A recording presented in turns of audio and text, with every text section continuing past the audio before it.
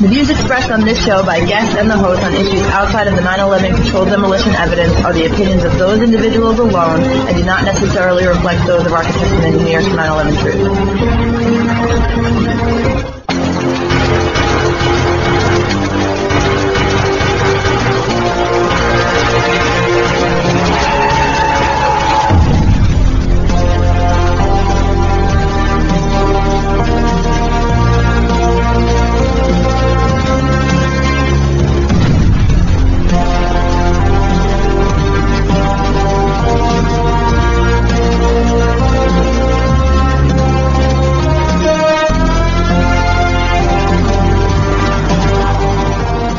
Welcome to 9/11 Freefall. I'm the host, Andy Steele. Today we're joined by Tony Szamboti. Tony is a mechanical design engineer with over 30 years of experience. That's in aerospace and communications industries. He's a member of AE 9/11 Truth, and he was involved in the Remember Building 7 campaign and was on national television, if you remember, with Bob McIlvaine back in 2010 to talk about the controlled demolition evidence. He also appears in such documentaries as 9/11 Explosive Evidence Experts Speak Out, 7, and The Unspeakable, among many others. And I always like having Tony here on the show, so let's go ahead and add him in. Tony, welcome back to 9/11 Freefall. Yeah, hi, Andy. It's nice to be here. Yes, and now we are on video, so it's sort of like a reboot of the whole show. Exactly. Right. So we just released some footage of you from The Unspeakable. It's like the extended edition, extra footage, and it was remarkable to listen to you talk about this. Just the way the cinematography was done in this film, very professional, and I think this is going to help get our message out and reach new audiences, and every project we do gets bigger and better. Tell our audience, as the guy sitting in the chair being interviewed, what that experience was like for you. I mean, as far as being interviewed by Dylan Avery for that particular subject? Absolutely, yes. Yeah, I mean, it's a subject I've been looking into for a while, so it wasn't, to me, it was, I think Dylan does a very good job as an interviewer, and I guess call it a cinematographer or whatever it's called. I think he does a very nice job. I just thought it felt natural to me. How does it feel, though? Like, when you first became an engineer, did you ever imagine that you would be a leading voice on a topic like this? I mean, it's sort of a rhetorical question. No, I bet you didn't imagine. Of course I didn't. This wasn't something I looked to do or had imagined in any way, shape, or form that it would occur. And I don't consider myself anything other than somebody that's trying to say what I see to be reality that's not being recognized. Those buildings were demolished. Well, you know, the thing is, if there had never been any kind of organized effort among engineers to speak out about this issue, there would have been a lot of people who would have looked at World Trade Center 7, for instance, coming down. They would have said it looked funny, but then it would have died right there, because a lot of people wouldn't have had the knowledge base and therefore wouldn't have had the confidence to step forward, speak out about this issue, be able to cite the facts that you have contributed to, as well as so many others. It's just really amazing, thanks to the power of the internet, that so many people were able to get together and really rally behind this issue. I mean, if 9/11 had happened back in the 80s or something, we would not have had a 9/11 truth movement. So thank you, internet. They're trying to censor it now. It's harder to find 9/11 truth stuff, but we're fighting it. But I think it's too late for them. Okay, so let's get a little bit into the evidence here and just talk a little bit about your story, because you've gone toe-to-toe with Zdeněk Bazant, not in, I don't think ever in person, but he never responds. He never responds. He doesn't seem to like to hear from us. He's a Stonewall type guy. Well, he has he can't respond. Yes, we wrote a paper, a discussion paper that you're aware of, refuting something that he published in the Journal of Engineering Mechanics. and they refused to publish it, although they published another paper where the person claimed the South Tower was coming down at 4 times the rate of gravity. Well, you can't fall faster than gravity. You can shoot something at a faster speed than gravitational acceleration, or you can't fall faster than that. So, at any rate, the Journal of Engineering Mechanics refused to publish our paper, but they published that right away. And of course, when you have a discussion against the paper they published, the original author gets to respond, and they call that a closure, C-L-O-S-U-R-E. And Bazant wrote a closure. He had a field day refuting this guy, but then they kept our paper, which refuted him, and he apparently couldn't respond. It seems that way. They actually said it was out of scope. I don't know how a paper can be out of scope that is a discussion of a published paper.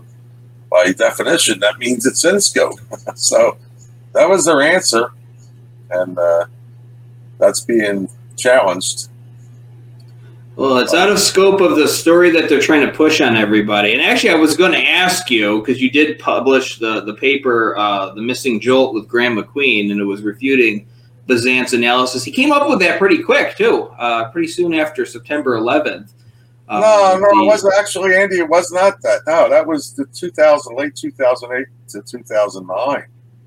Before we, what happened there was Graham McQueen was measuring the antenna, and a lot of my work has been involved with aircraft and dynamics, and I realized that in order to get an amplified load, you need to have an impulse, and that would require a velocity reduction.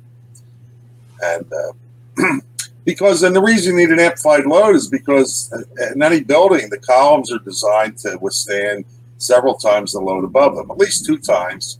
In the case of the tower, because they were so tall, the exterior columns could take 5 times the actual gravity load that was on them, because they had to take seismic lateral loads, seismic and wind loads.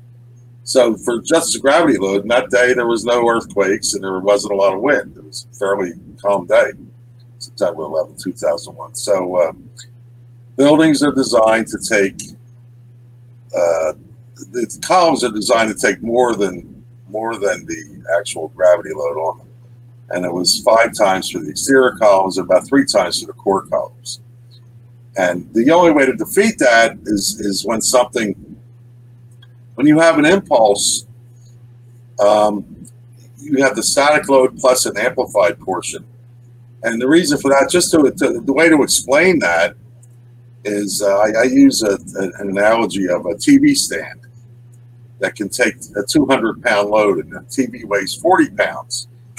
And if you just set the 40-pound TV on the stand, it's obvious it's not going to collapse. But if you take that TV and lift it 5 to 6 feet in the air and then drop it on it, you might imagine, just from your own life experience, that it could collapse. And the scientific reason for that is when it hits, if the stand has any weight, any stiffness to it, when it hits it, the TV decelerates much faster than the rate of gravity. You can decelerate faster. So gravity, 1G deceleration is 32.2 feet per second squared. And suppose it decelerates at, the impulse only lasts milliseconds. So you can imagine if it decelerates at 30 milliseconds, you're already at 30 Gs. Okay, so now you can see that what happens is you have the static load, which is mass times gravity. That's the 40 pounds. Plus that 40 pounds times 30, that's 1,200 pounds. Now you can see how that TV would just smash through that stand. And that's the amplified load you need. But what happens is deceleration causes a drop in velocity. You're transferring energy from kinetic to the impulsive or destructive work that you're doing.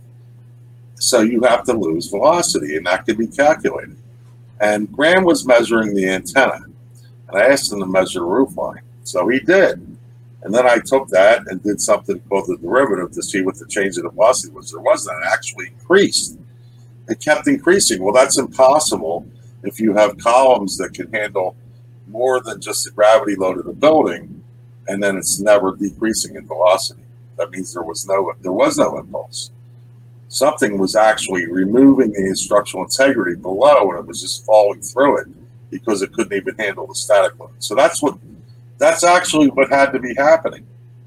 And David Chandler, the physics teacher that's famous for proving that Building 7 came down in free fall for at least the first 2 to 2.5 seconds of its fall, he also measured the roof line and validated what Graham's measurements. And he actually charts it, and he shows it's a continuous increase in velocity as it's coming down. So that proves that it was not an impulsive load. It was not a natural collapse. And yeah, putting it in layman's terms, I mean, the top block cannot crush the lower block without at least slowing down. That's right. That's exactly right. That's the easiest way to put it. That's how the audience out there should put it to their friends when they're talking at the bar about this issue. I mean, it just defies common sense. Now, when I said came out with it quick, I'm talking about Bazant came out with his theory pretty quick. 2 days later, 2 days after the collapses, he wrote it. He sent a paper to the Journal of Engineering Mechanics. It was called at the top it had a banner, Rapid Communication. And pretty quick. And in that paper, he tried to say that it was an impulsive load. It was 31 or 32 Gs. And I actually heard something on the radio or on TV today. A professor, and I believe it would have been Bazant, was saying that it was a 20 or 30 G load. Well, that made sense to me. But then years later, in 2007 or 8, when Graham was measuring the roof line, I asked him, I said, well, measure, after I had thought about things, and Building 7 and things like that, I said, measure roof line. I want to see if this thing decelerates. And sure enough, it did. And then that led us off to writing a paper showing it. Graham very cleverly called it the missing jolt, which is an appropriate name. Because Bazant said in his paper there was a very powerful jolt, and jolt meaning an impulsive load. But there was no energy loss, no velocity change, therefore no energy loss, therefore there could not have been an impulsive load. And you can't defeat columns that can handle more load than what's above them without that amplified load. Yeah, exactly. I mean, this is all common sense, and you say it very academically there with all your engineering experience, but this is not. Well, I just don't know how else to say it, Andy. I know.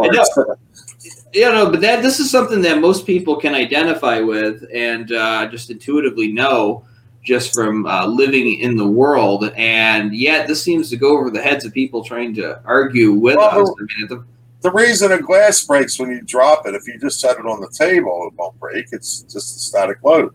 When you drop it on the floor from 3 or 4 feet and it hits a hard surface, it's decelerating very quickly. And that means there's a lot more. If it decelerates at 322 feet per second, that's 10 Gs. So now it weighs the mass, it acts like that 10 Gs plus the static load, like 11 times the mass of the glass. And then whoever hits it, there's mechanics involved, but it's experiencing 11 times its weight in force. And that's what breaks the glass. So, and well, what gets me kind of thing here. Well, what gets me too is the fact that you have, that you're talking about this pile driver, this top block, but this top block disappears in pretty fast. Well, that too. What actually happens is there's a couple interesting points here. We'll try to flesh them out. You can help me with your questions if you want. Sure. The North Tower, which is what we measured, the aircraft hit between the 95th and 96th floor at like a 10.6 degree angle with the port wing. Well, I'm looking, let's see. If you're looking at the building, it was the right wing was up and the left wing was down. I went into the building and the right wing, maybe 5 to 6 feet of the right wingtip hit the 98th floor because the nose hit the 95th between the 95th and 96th at a 10.6 degree angle, they say. A little over 10 degrees, and the right wing is up and the left wing is down. So I guess looking at the right, it was like that. So, and to make a long story short, very little of the aircraft hit the 98th floor. But that's where the collapse started. In fact, so little of it hit there that NIST didn't even see fit to show any interior damage on the 98th floor in their report. But nevertheless, we get a collapse starting at the 98th floor, where there's essentially no aircraft damage. And they say fire caused that. But then, on top of that, the next floors to go after the 98th goes, where there's almost no aircraft damage. There is fire, but no aircraft damage. The 99th, 100th, and 100th and 1st go. And I have a theory about why that is. If it's a demolition and you had an aircraft impact and you knew that was going to happen, some of the charges in the aircraft impact area might have been disturbed. Well, how do you defeat that? Well, now you want to have to generate some momentum to transfer to get through it and have an impulse if you need it. And that's why I think those 4 floors above or so were basically destroyed so that upper 8 stories could crush any stories that had some damaged or displaced explosives. And I think they were planted in the core of the building. And there's another thing, too. Go ahead, Andy. What were you going to say? No, I was just going to say, I imagine that a lot of time and care was put into this operation. It's obviously something, if you're the orchestrator of this controlled demolition, you don't want to screw up. I mean, that would be... Right. So that was a safety measure. Excuse me. That was a contingency measure is a better word for it. And that's what was done because the aircraft might have displaced it. I tend to believe the aircraft were causal ruses. And, the aircraft did it. It has to come down. Sure. Has that happened before? No. At any rate, there's been aircraft have hit other buildings. They don't come down. It does some local damage. There's another thing I was just trying to think of. We talked about the fact that how would the charges have been planted? There's some interesting things to talk about there, because I imagine people who have been looking into this know that there was the biggest elevator modernization ever undertaken in the Twin Towers, and that's known. It was in Elevator World magazine in March 2001. They were right on the cover. And it was a little-known company doing it. That Otis, who had designed the system, lost the job, I guess, in the mid to late 90s to this small elevator company named Ace Elevator. And that's curious because that's a pretty big job. And the 2 Twin Towers had 99 elevators each. And so 198 altogether between the 2 buildings. And this small elevator company got that job. And something that sort of confirms that the suspicion there might have some merit is the Empire State Building, which has a 67 elevator system, about 33% the size, a third the size between the 2 towers. There was an article in 2011, and there was an interview with them. They put an RFQ out for an elevator modernization of the Empire State Building elevator system, 67 elevator system.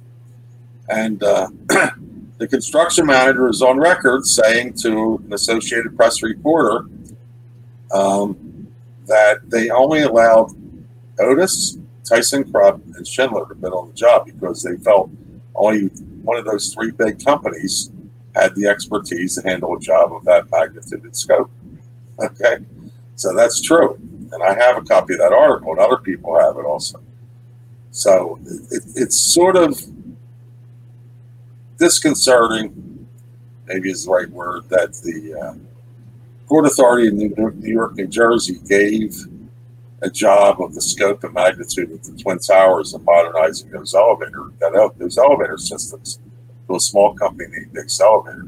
But also, I have to wonder how they could beat out Otis. I mean, it wouldn't just be cost. There has to be expertise. I mean, you have to be able to, the only people, like the Empire State Building said, the only people they felt that were capable of that job was those 3. They wouldn't let, some Tom, Dick, and Harry elevator shop bid on the job. But in the case of the Twin Towers, seems like that was the case. And you can plant charges in elevator shafts unobserved. So if I had to bet, I would say that's how it was done. That was a cover story for planting charges. Well, I'll tell you what, if and when this whole thing gets busted open and they're doing hearings on C-SPAN, and look, you got to visualize things in order to make them happen. When they're doing hearings on C-SPAN, I will be glued to my chair, not just only because I've been involved with this for so long, but I want to hear exactly how they pulled this off. I want to hear every single detail, right down to the colors they were wearing. Well, there was obviously graft and bribery, things like that involved. I'm sure. But this is what we're dealing with. It's a crime, and you know, people willing to commit crimes like that don't have any problems, I would think, with bribery or graft. I mean, so, you know, the towers were demolished is what it certainly, all the evidence points that way. And, exactly. Now, I want to get back to the 98th floor for a second, because, you know, I had this in my notes. I've taken notes on this issue, and it's just this file that keeps on getting bigger and bigger, and that's great when you have a wealth of knowledge like that. However, what happens is you end up forgetting certain details and certain key points of evidence, and it just sort of jumped out at me a few weeks ago, the fact that only the tip of the wing touched this 98th floor where the NIST says that this collapse initiated. Now, a lot of their story depends on fireproofing being knocked off, and how could this little tip knock off all the fireproofing? Well, that's right. That's another side of it, and it's right. That's a good point. Because the fireproofing that got knocked off, not only that, it's on the complete opposite side of the building from where the plane hit. The plane hit the north side, but it was the opposite side where the collapse initiated, they said, the south side. And, you know, it gets a little bit complicated, not a lot, but you have to follow what I'm going to say. Everything in the NIST report is like anything else. Everything there is not garbage, okay? And I think the aircraft impact analysis has merit to it. And they show at different time frames what the speed of the debris was and the size of the debris field. And don't forget, it has to get through the north side, then through the core, then to the south side, because there was 4 all around the core. There was a north, south, east, and west side. And the north and south side are 60 feet. So you travel through all that, then through 85 feet wide of the core and all these columns and walls and things like that. All this debris has to travel through. And then supposedly, according to somebody's theory that I don't buy into, but they try to push it, the debris got to the south side and stripped off the fireproofing from the trusses under the floors. And then the fire was able to affect them and heat them and cause them to sag and pull the wall in. And that's where NIST stops their analysis. They say that south wall on the opposite side of the aircraft impact sagged enough to collapse, and then that caused the other 3 walls to collapse. I don't get that either, because a channel is almost as stiff as a 4-sided box beam. And the chief engineer on the towers, John Skilling, said you could take one wall and 2 corners, and it would still be able to take 100-mile-an-hour wind because you had the other 3 sides. And the east and west walls there would give it a stiffness. That's what keeps it from turning. So it doesn't make sense, okay, unless you're not paying attention. And then just to get back to Professor Bazant, I could say one more thing about the aircraft impact that I think is accurate in this report. They tell you what the speed is. And they did some testing. They took a plywood box, like maybe 5 or 6 foot wide, 5 or 6 foot deep and that high. And they put the truss work in there with the spray-on fire-resistant material. And they fired at it with a shotgun, probably a sawed-off shotgun, with a bunch of debris in it, metal debris, like nuts and bolts and things like that. And there was a misfire. It did knock it off when it was doing 500 feet per second. There was a misfire. I don't remember the exact speed. It came down to like 31 meters or like 90 feet per second, and it didn't take any of the fireproofing off. Well, the debris isn't even moving that fast when it gets to the south side in the aircraft impact analysis. It's slower than their misfire. So, you know, like God works in strange ways type thing. Their misfire proves that, along with the aircraft impact analysis, that at that speed that their impact analysis shows it was doing, it wouldn't remove that fire-resistant material.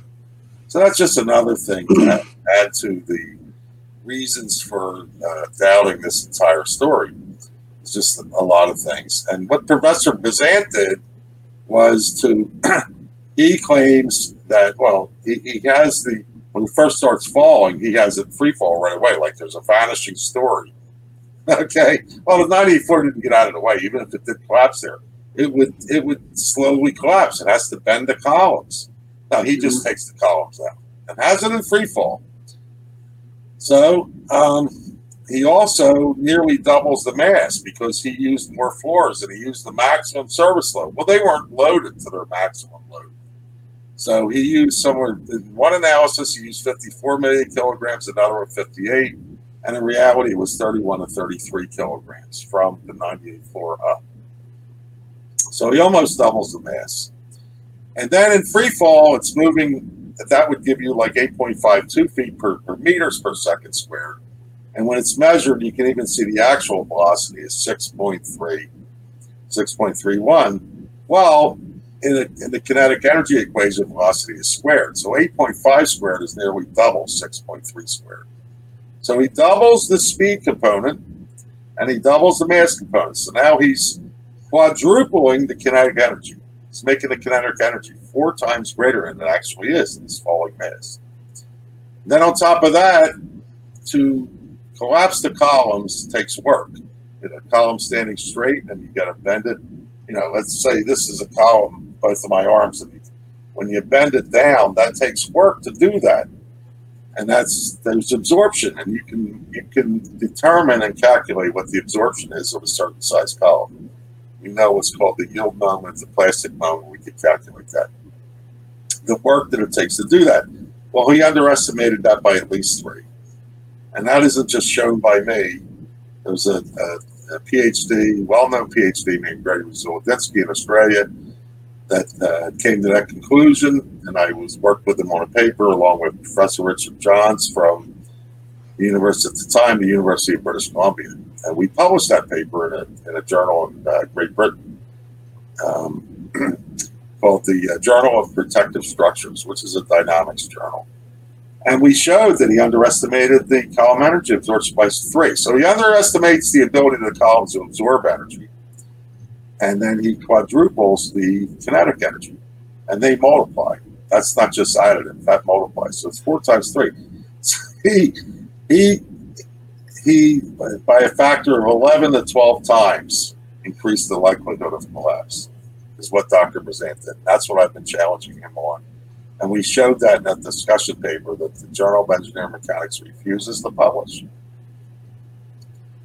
Well, if you got to get them, if they get to the point where they're censoring, then you've won to a certain extent. Obviously, you want it published and to have the information out there. It's such a shame listening to you talk about this because your average person wouldn't pick up on all of these things that Bazant got wrong. I mean, there's the intuitive aspects. You know, the top block can't crush the lower part without slowing down. People know that, but then there's these details that you get into that your average person is not going to know when they're recovering from 9/11, watching the television, and some engineers coming on television and well, I can understand if you drop the glass on the floor and it just goes through the floor, something's wrong. That's sort of what was done. Right. And also, I mean, the concept that you can't fall, you know, unless you're shot out of a cannon or something straight down, you can't fall at 4 times the rate of gravity. Well, that was how much you grind your teeth. Somebody that wrote a discussion paper was saying that, and it was silly. It was nonsense, right? You can't fall faster than the rate of gravity. You can decelerate faster if you hit something and stop short. That's a different animal. Yeah, exactly. But gravity can only accelerate you so fast. It's the rate of gravity in the free fall. It has a limit. Yeah. Exactly. And something that I actually picked up on when I was writing the book was this idea that, and you can measure the energy that it takes. I'm not going to get into that here, but, for this concrete to turn into powder in midair and for all these steel members to shoot out in different directions. I tend to shy away from that, Andy. And the reason I do is because it's hard to calculate. Okay, it's hard to calculate, but my point is, though, this, and hear me out and tell me if this is valid. Just for the layman, you need a hard collision of building materials to create that kind of dust. And NIST admits that the buildings were falling, quote, essentially a free fall. So how do you've got a contradiction there. Well, you're saying that possibly explosives could have caused some of that. Well, it's not true. What I'm talking about is the columns would have to hit the columns. And the reason they would, the columns wouldn't be out of alignment. The floors aren't going to stop things. There would be pulverization in any collapse like that. I'm saying the columns would have been in the way. And it wouldn't miss the columns because even with a little bit of tilt, the columns go out of alignment 3/8 of an inch. Okay, even at 1 degree, even across that, they only drop back at 1 degree tilt like 3/8 of an inch. And that's about all there was in the North Tower before it started falling completely. And you have 73 million pounds of inertia, short of some massive lateral load, with 5,000 mile an hour wind. That's not moving. It's going to fall in place, and the columns are going to contact the columns. And that's what would stop it.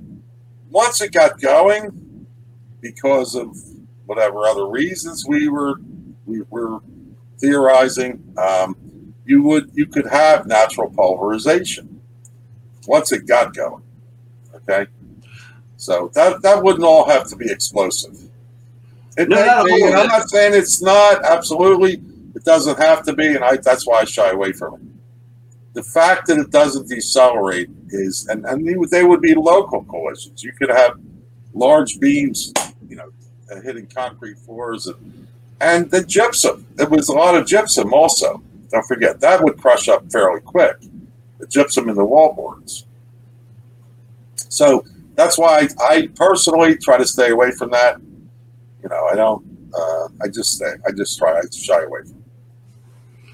Yeah, well, because I had to recreate the Bazant graph that he uses in his paper, and what gets me, and I think I said this a few weeks ago, is that in his diagram he shows this top block, and he shows it crushing down, and it goes all the way, and then it just sort of disappears, on top of this rubble pile. Well, yeah, it's amazing what he said. He has like zones A, B, and C. A being the top, and then that crushes a little bit, and you have this rubble layer B, and that lets the top block just right on top of it while the rubble layer does the job and knocks layer C all the way down. I think I have right A, B, and C, starting from the top. You got to make layer B, and you need a deceleration to do that, and that's not happening.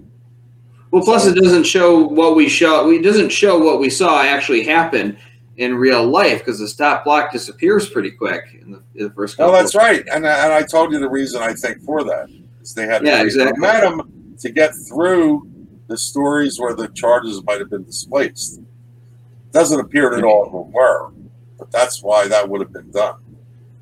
Well, you need a massive. I was just going to say you need a massive government cover-up to make somebody who is this wrong on so many points so respected. And I don't like to bash our government in a sense. I think there are some infiltrators, if you will.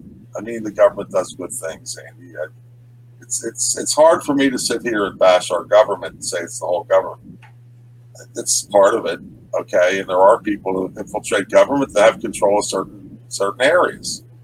And they're not right, and I don't know why they're doing it. I have an idea why it's not being revealed, and I think 9/11, unfortunately, was done for oil. And I'll say that on your show. If you want to cut it out, you can, but that's what I think it was done for.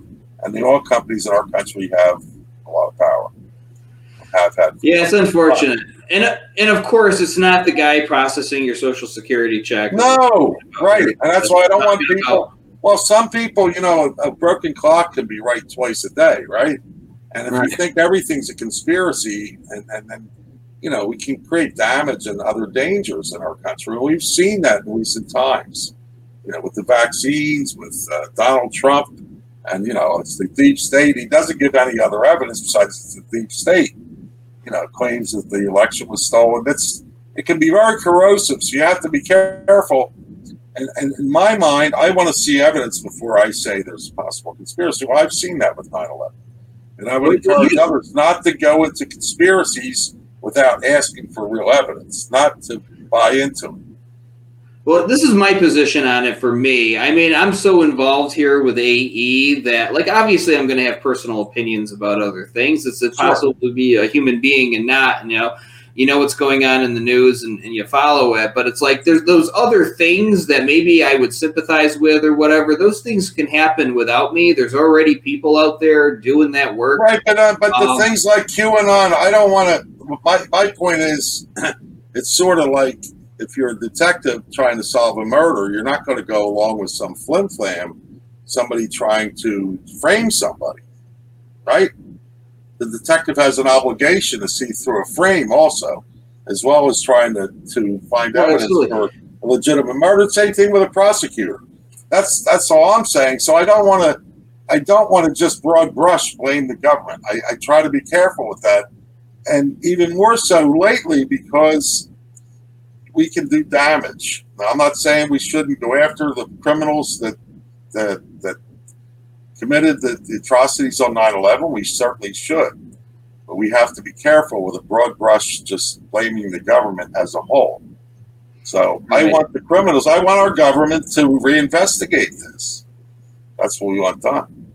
Yeah, absolutely. That's what we're asking for, right? When we see obfuscation from NIST, it becomes easy to say, well, it's easy to start saying that. That's right. Yeah, and it's a simple thing to say in the moment, but yeah, you do want to be careful because we have individuals out there who and each individual is good or bad, and there's probably good people that work at NIST who have no clue. I mean, Peter Ketchum came forward years later. Right. He didn't know about it once he looked into it. He said, "There's a problem here," and he was right near people that were doing that work, or somebody was, I had heard that, a lot of people think there was a conspiracy behind John Kennedy's murder. I tend to also in that particular case. He has a gigantic hole in the back of his head. It goes back and to the left, and the story's telling us he's shot from the right rear. But,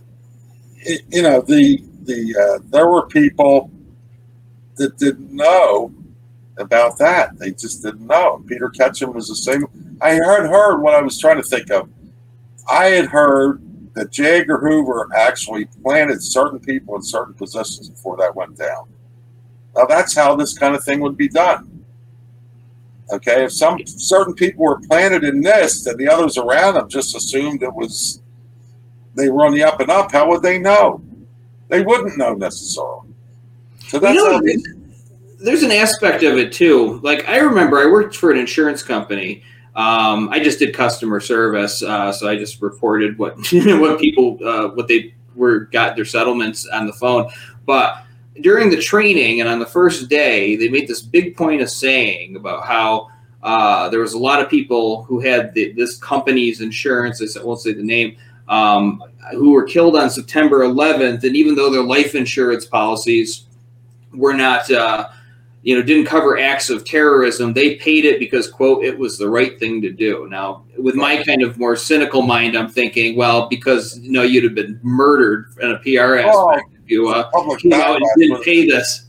It would have been horrible. So there's people who say, why didn't the insurance companies question about controlled demolition? I mean, could you imagine if they came out and started questioning the story? Yeah, I wonder that sometimes. Why don't they? But a CEO would have been slaughtered for doing that, and there probably would have been somebody. Right.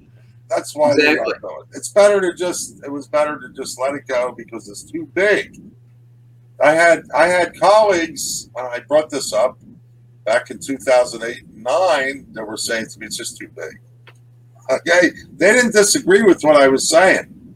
They just said it's too big. And pragmatically or practically, they're right in a lot of ways. Okay, I mean, we're talking about an issue. We're not wrong. but it is a big thing, and to you'd be sticking your neck, you'd be sacrificing yourself at the altar as CEO at that insurance company. You'd probably be out of a job very quickly. Right. So that plays into it too. That plays into it as well. You got people who are just protecting themselves and say, hey, look, this is too big. My involvement and me losing my job is not going to do anything about it anyway. I'm just going to stay quiet. I want to get to this point because you made this in the extended interview that we just released. And it was on, I can't remember if it was the North or the South Tower, but you made a point about how two corners. It was the North Tower. It was North Tower. And actually it was the southwest and the northeast corner. And, and the building, the Twin Towers are 209 feet on a side up to the 7th floor, and then they transitioned from 19 bigger columns, like 3-foot square columns, to 3. Each one of those transitioned to 3 14-inch columns and 57 aside, and it went in a foot. So it was 207 foot square. So if you take the diagonal, that is about 292 feet. So the diagonal corners, and you can measure this, start to drop in the North Tower within 0.7 of a second of each other. Now, if anybody believes that a fire could be that efficient, I think I said it that way in that film clip, to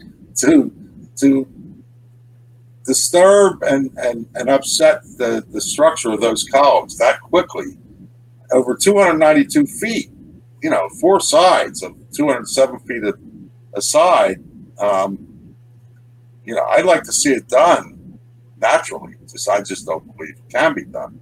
They fall within less than a second. Those diagonal corners, that building starts coming down. That kind of precision and symmetry is hard to do with something as random as a fire, because the fire is not all over the building all at the same time. This is an hour. The North Tower is hit at 8:46. This is at 10:28. What's that? 28 and 74 is, you're talking about 102 minutes later. That's what it was. 102 minutes after aircraft impact. So it wasn't like the fuel, which NIST even had to admit was gone in 10 minutes. That started the fires. But the fires weren't completely symmetric in the whole building, yet that whole thing comes down. That's another proof that it had to be. There had to be charges in the building. And firemen thought that the collapse was had too much precision and too symmetric for it to be natural. Firemen, senior firefighters said that, and fire engineers, they didn't believe it either. Well, obviously, there's enough people out there that do believe it, or at least pretend to believe it, to keep the official story alive. What gets me about this is that, you only go up to a certain point of collapse initiation, and then they stop. But everything that happened after that collapse initiation is what resulted in the deaths of people down below. Not just that, but the deaths of people who had got cancers and other illnesses. All that polarization and then the asbestos and things like that were released. Yeah. Yeah, and then the fires in the rubble that were burning and causing, it was all kind of, it was a toxic stew, is what I've heard described as in some ways, to inhale, and that's why a lot of those people got different cancers. Well, and that fire issue is so relevant now because those people are still suffering as a result of 9/11. Had the airplanes just gone into the buildings and there was a fire and it was put out, all those people would not be sick. So the controlled demolitions of these buildings is still killing people to this day. Right. There's still effects 20 years later. You're right. Exactly. So I just want to get your ideas, though, on the fact that they did not go through this entire collapse. It seems like very... irresponsible is understating it. It's the best word I can come up with off the top of my head. Well, I think they didn't do it because it was hard to then do. And they just relied on Dr. Bazant. And I told you, he quadrupled the kinetic energy of the upper mass and upper section of the building, and then he underestimates the absorptive energy of the columns by 3 times. So he essentially it's a factor of 11 to 12. And I say 11 because it's not exactly doubling the mass or the velocity. So it's about 11 times, which is ridiculous on its face. And he couldn't get that paper through any honest situation. He could not get that approved. But he did, and so somebody at the American Society of Civil Engineers is either a fool, or several of them are fools.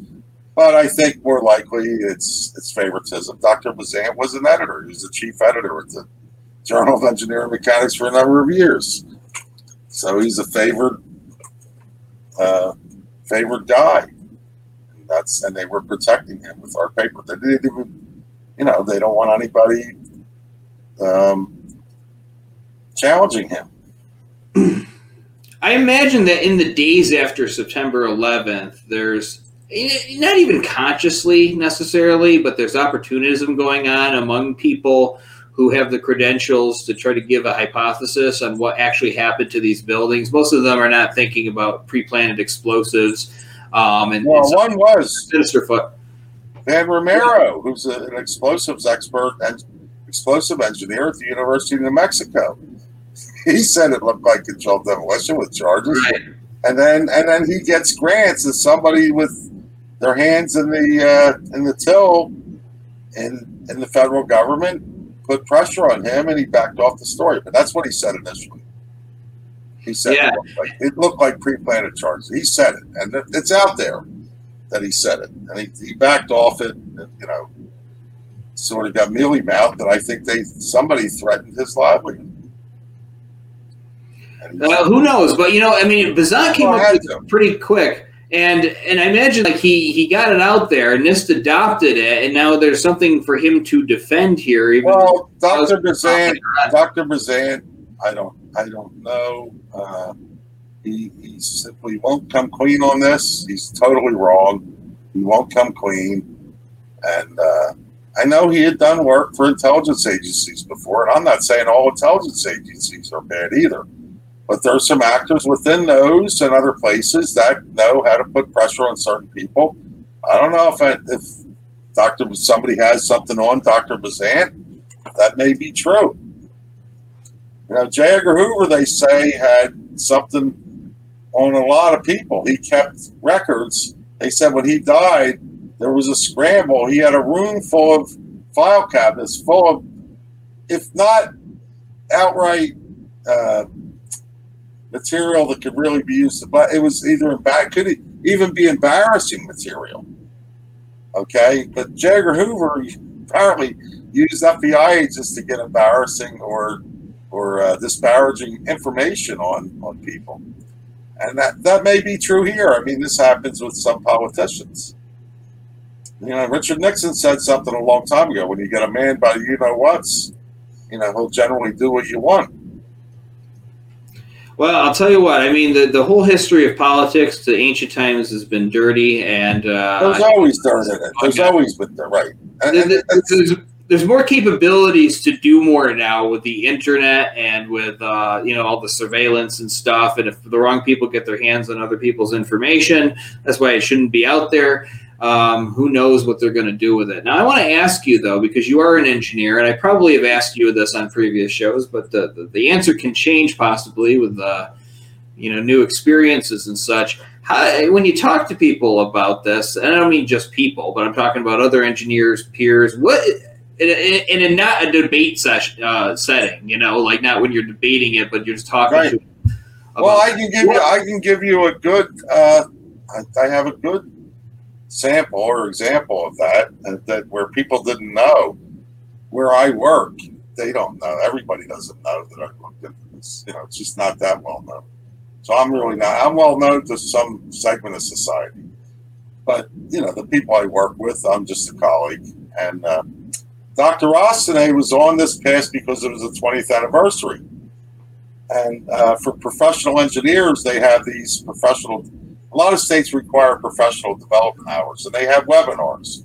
In a lot of places, companies like mine, it's a lunchtime, bring your lunch type thing, and you get your company you use a conference room and then you watch the webinar. And Dr. Ostane, who was famous for having, looked at the steel and talked about seeing things melting like Salvador Dali paintings, melted steel. But he said it couldn't be a controlled demolition. And he denied all that. Well, he was on. And some senior people, one guy's a Navy commander, a 77-year-old Navy commander, still working part-time, and others, they didn't like the fact that he denigrated architects and engineers for 9/11 truth, said some are good people, but they're wrong. And they didn't like what Ostane did. They said he didn't provide any analysis. They were looking for analysis, and he didn't provide any. And I would think he can't provide any analysis. Because when you do the analysis, it shows they had to be controlled demolitions. I'm not saying it because I want to. I'd rather not say that. I wish I didn't have to say that. But I have to say it because that's true. The science says it had to be. Well, I've been dealing with a lot of engineers, not necessarily ones that are at AE 9/11 Truth lately. And I find that when I talk to them, they're interested in the topic, but then other forces come in and the kibosh on what we want to do. Yeah, sure. So, I mean, you gotta be subtle, Andy. It can't be too forceful. It's because it is big. What I'm talking about is a political issue. Your average rank and file engineer, I mean, most of them will say, "Yeah, I want to go listen to a presentation on this topic. Come over and talk about it, or send one of your engineers over." And then something happens along the chain where the bigger bodies come in and just stop the entire thing. And I'm just thinking, if it wasn't for these big organizations existing here, most engineers would be interested in this. Well, they don't want to stick their neck out. They don't want to stick their neck out alone, and that's the divide and conquer principle. And you saw that with I think Richard Gage made a little bit of a mistake in all the energy put into in the what's the Institute for Architects, the AIA. AIA. When you were with me, I came over to see you guys in Philadelphia. I guess it was 2015, and you were there. Yep. And there was a lot of energy put into that. Well, they weren't going to do it because they don't want to stick their neck out as a lone group. I mean, there's a chance, maybe a 0.5% or 1% chance that once they do it, somebody else would. But sometimes everybody else will say, "Well, all right, you did it. That's good." But then they don't, and you're left there holding the bag. So that's part of it. There's pressure from. You saw what happened with Spike Lee last September. He was going to just show something about this, and he got told it's being debunked thousands of times over. Well, actually, it hasn't been debunked, what we're saying. Can you give us evidence of this? For instance, Zednik Bazant can't come back with a reply to us, to our discussion paper. Therefore, they have censored it because he can't. You can only debunk something where it's off the rails. The thing's decelerating downward naturally at 4 Gs. That can't happen. You'd have to have a rocket motor on the top of the South Tower to drive it down at 4 Gs. It's silly on its face. So it's that kind of thing. It's like a straw man was set up for Dr. Bazant. But he wouldn't, and when there was a real legitimate analysis critiquing him and showing he was wrong, they would not publish it. Well, and they know that the only media that's going to cover a story like that, regarding the fact that this guy's been wrong on so many points here, is this show. This show and others shows. That's right. You're exactly right. I mean, that's why there's a place for you right now. I think you're a talented guy and can do other things, but this is needed to some degree because it's reality, and we shouldn't let go of something that. 9/11 still referred to, and it always bothered me when I would hear politicians say we're going to keep you safe, when some of those people did not investigate 9/11 properly. You want to keep us safe. Tell us what really happened on 9/11. Get the guys that put charges in those buildings. And it wasn't the people flying the airplanes that did that. So exactly. Well, you know, it reminds me of back on C-SPAN when we were doing that whole thing, and I cannot remember this congressman's name, but he was in California. Adam Schiff? No, it wasn't Adam Schiff. No, it was another guy. Hunter? Duncan Hunter? It might be it. I don't remember. Smart-ass guy? He got booted out for some kind of scandal. Yeah, he was using his campaign funds for luxury vacations. Duncan Hunter. Yeah, and so he was a nasty guy. He says with the surety when the caller asked him about Building 7, probably, those towers were brought down by Islamic extremists, and that's what all the reports show. And then the host, actually, to my surprise, says, "Did you read the reports by the committee?" He said, "No, I did not." No. But you're sure of their findings? Says, yeah. I watched that. I saw that. Yeah, that was funny. It is funny. It's funny, but it's a tragic issue. So I feel it is tragic. No, it's funny in the sense it's ridiculous. He said that, and the host showed what was funny is the host, and you got to give some kudos to the host for asking. I think it was Peter, the same guy that interviewed Richard Gage. No, it was Greta Bronner who asked him. I remember. Greta was on. She was the coolest. She was the coolest of them all. Right, she was good. At any rate, she asked him, "Did you read it for the end?" And say no, but he still says, "Oh, that's a fake story." He says so, he would know. The guy is actually he's a criminal. Duncan Hunter is a criminal. Okay, and he's going to tell us that you're lying, even though he didn't read the report. It's ridiculous on its face, and we're dealing with some people like that. There's also a lot of people who don't know, or they believe it's just too big, and it is a divide and conquer thing. Without having mainstream media, you're probably not going to get too far. That's part of the problem. Mm-hmm. So that's what, there's some control. There has to be some control of the media, because this should be in the media. It was surprising that Gerardo Rivera had us on. However, I think the reason he had Bob McElwain and I on back in November 2010 is that was shortly after the families of victims, 9/11 victims, put a commercial on all over New York TV about Building 7. And it's obvious on its face that it's a controlled demolition when it comes down, even with the horizon, and it's in free fall. And they were saying that. Gerardo had shown there's a Bruder film in March of 1975 that showed John F. Kennedy's head going back and to the left when we were being told he shot for the right rear. So I think Gerardo says, well, I broke this Bruder film, maybe I could break this. So he had us on. But then the story died. Nobody picked it up. Yep.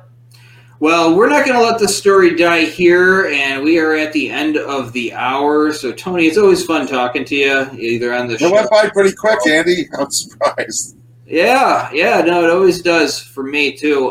But thank you so much for the work you've done, for stepping forward and appearing in these documentaries, and of course for coming on the show tonight. Right. Well, I can say with the video now, you look great. You really do. Thank you. Great. So I couldn't say that on just the radio, right? $30 for black curtains. That's what that'll do right there. Is that right? $30 at Walmart. Okay. So thank you very much. Okay. Nice being here. See you now. All right. So that's the end of another show. Remember, we want to hear your ideas and your suggestions. So if you have them, just go to 911freefall.com. There's a contact box right on that page. But for my part, I'm Andy Steele, saying I'll see you next week. Bye-bye. This program is on every Thursday night on No Lies Radio at 10 o'clock Eastern, 7 o'clock Pacific, and every other Sunday night on BBS Radio at 8 o'clock Eastern, 5 o'clock Pacific. You can also keep track of the archives by going to 911freefall.com. This is Andy Steele. Have a great week. Good luck.